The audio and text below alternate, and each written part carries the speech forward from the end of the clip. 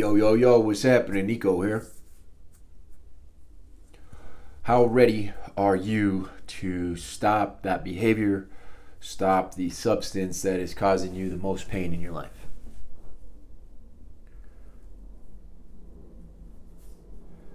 I asked that question because I recently had this form created for my website that they use in various facilities for various reasons to determine someone's readiness to stop.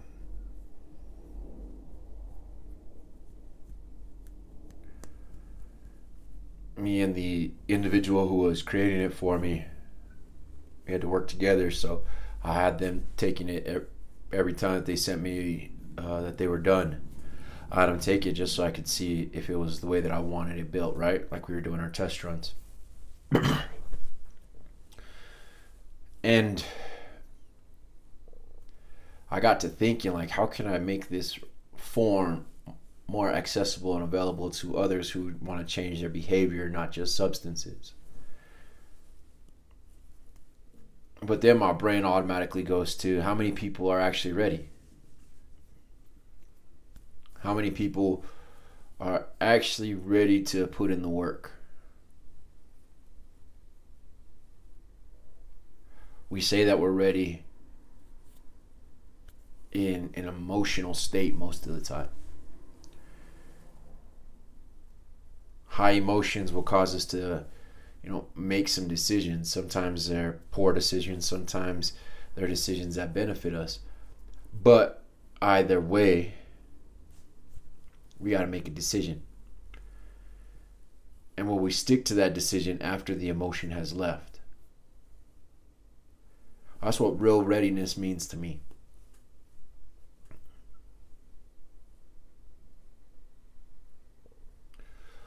I do, they call street outreach. And I'll go talk to individuals who are living on the streets. There is a idea that as soon as somebody says, okay, I'm ready, boom, you take them and you get them into a facility right then and there.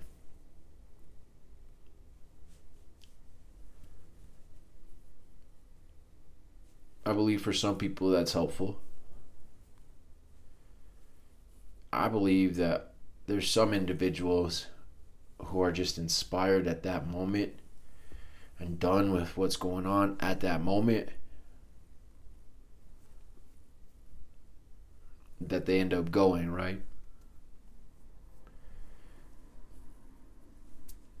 Then 72 hours later, a day later,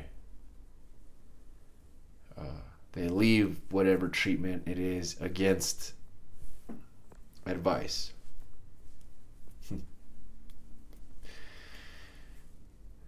They leave and they go right back to what was before that moment that they were inspired or that they were fed up.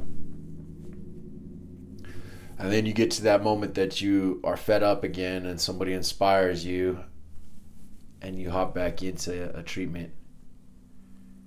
It's a start and stop thing that happens.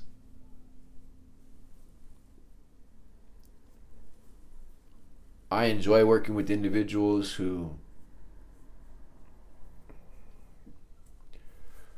are actually ready. And most of the time, it's not the ones who just make that decision right then and there. Most of the time, they're the ones that silently lurk, watch what you're doing, see if they could pick up. Usually it starts off with seeing if they could pick you apart.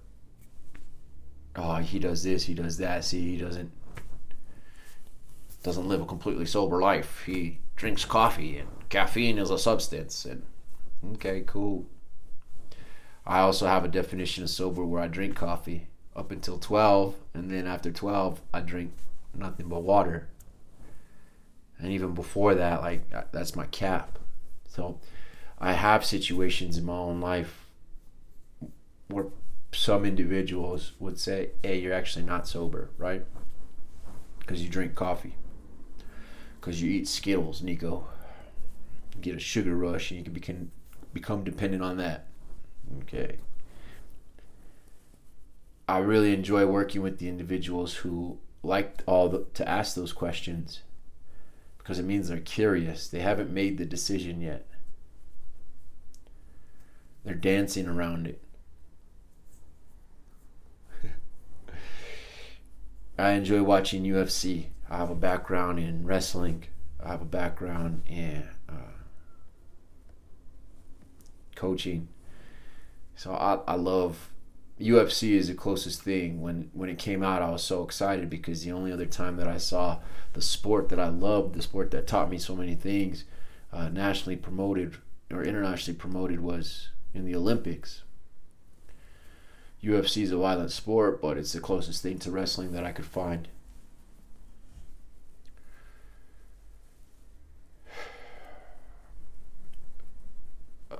A lot of people show up to those fights.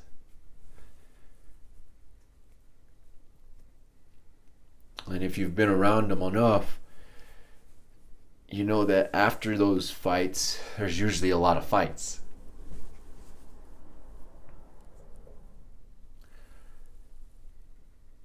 People get so amped up watching the UFC fights, they think they can do it. They think they're ready to go 3 rounds, 4 rounds, 5 rounds, 2 minutes of pop. Another man smashing his fist into your face.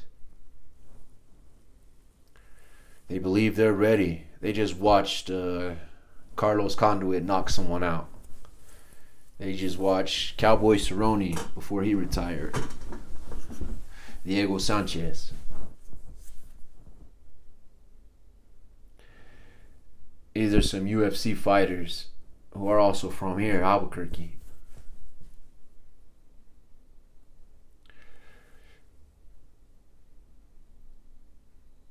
It gets real close to home, and these fans, these people following a name,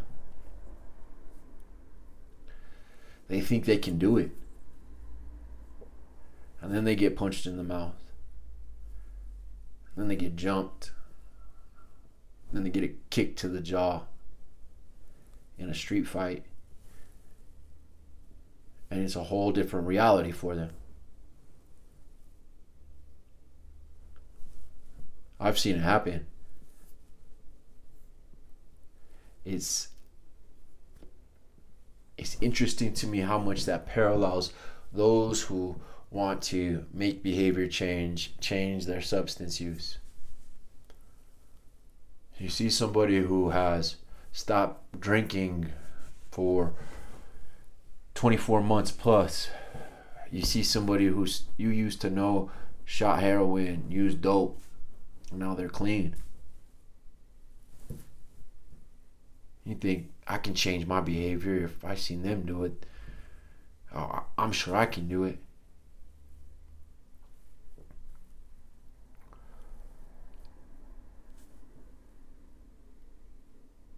Few times people are actually ready to do the work that is required to be inside the octagon to do this recovery lifestyle.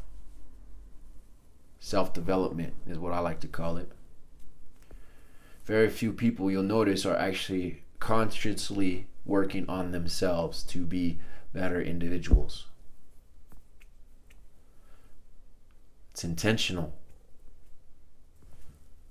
These fighters that I just named off, they don't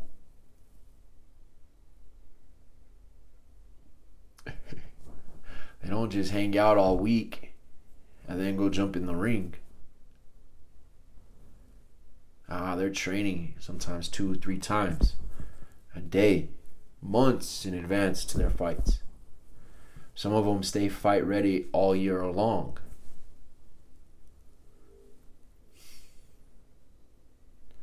Too many individuals want to jump in the octagon without actually doing the months of work beforehand. They're not even willing to go run a lap, do 10 push-ups. They're not willing to feel a little bit sore from pushing themselves a little bit further that day than they did the day before. But everybody wants to get the glory of being in the ring with their hand held up. Everybody wants to have the tragedy, is what I call it, of the underdog story. Right? The comeback. Those are tragedies to me. My story, I should say, is a tragedy. Many men want to have the 10 years clean story, 2 hip replacements, no baby mamas, no felonies, got degrees and published books, knows what it's like to sleep on the street. But very few individuals will be willing to go do the work that came along with all of those accolades, if you want to call them that.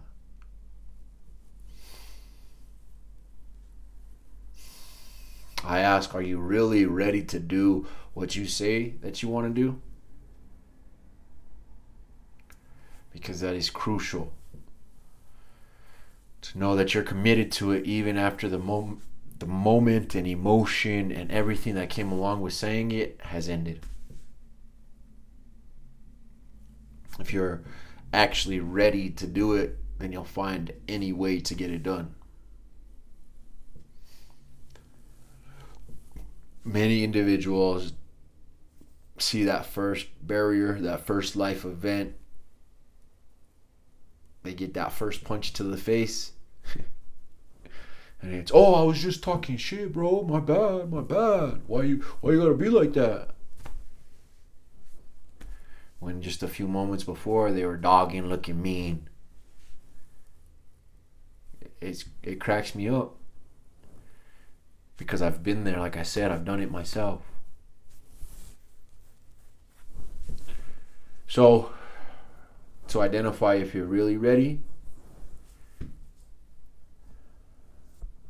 you need to be emotionally attached to the journey that's going to happen, not the outcome.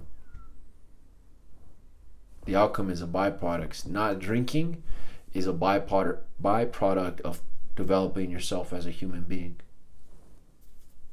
Not using drugs, not lashing out in anger, not being lustful over things that you shouldn't be lustful over. Yeah.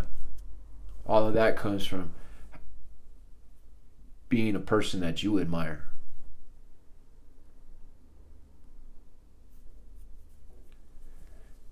Most people aren't ready to be that person that they needed when they were growing up. So that's why they're not ready to develop into that individual. Quick note, you were called to be someone special. That person that you needed is the one that you're called to create. So go create them. My goal is not to tell you guys how to do sobriety. It's to make sure you're prepped to deal with the punches that come, the life events that happen. Remember, it's okay not to be perfect. It's okay to have no halo.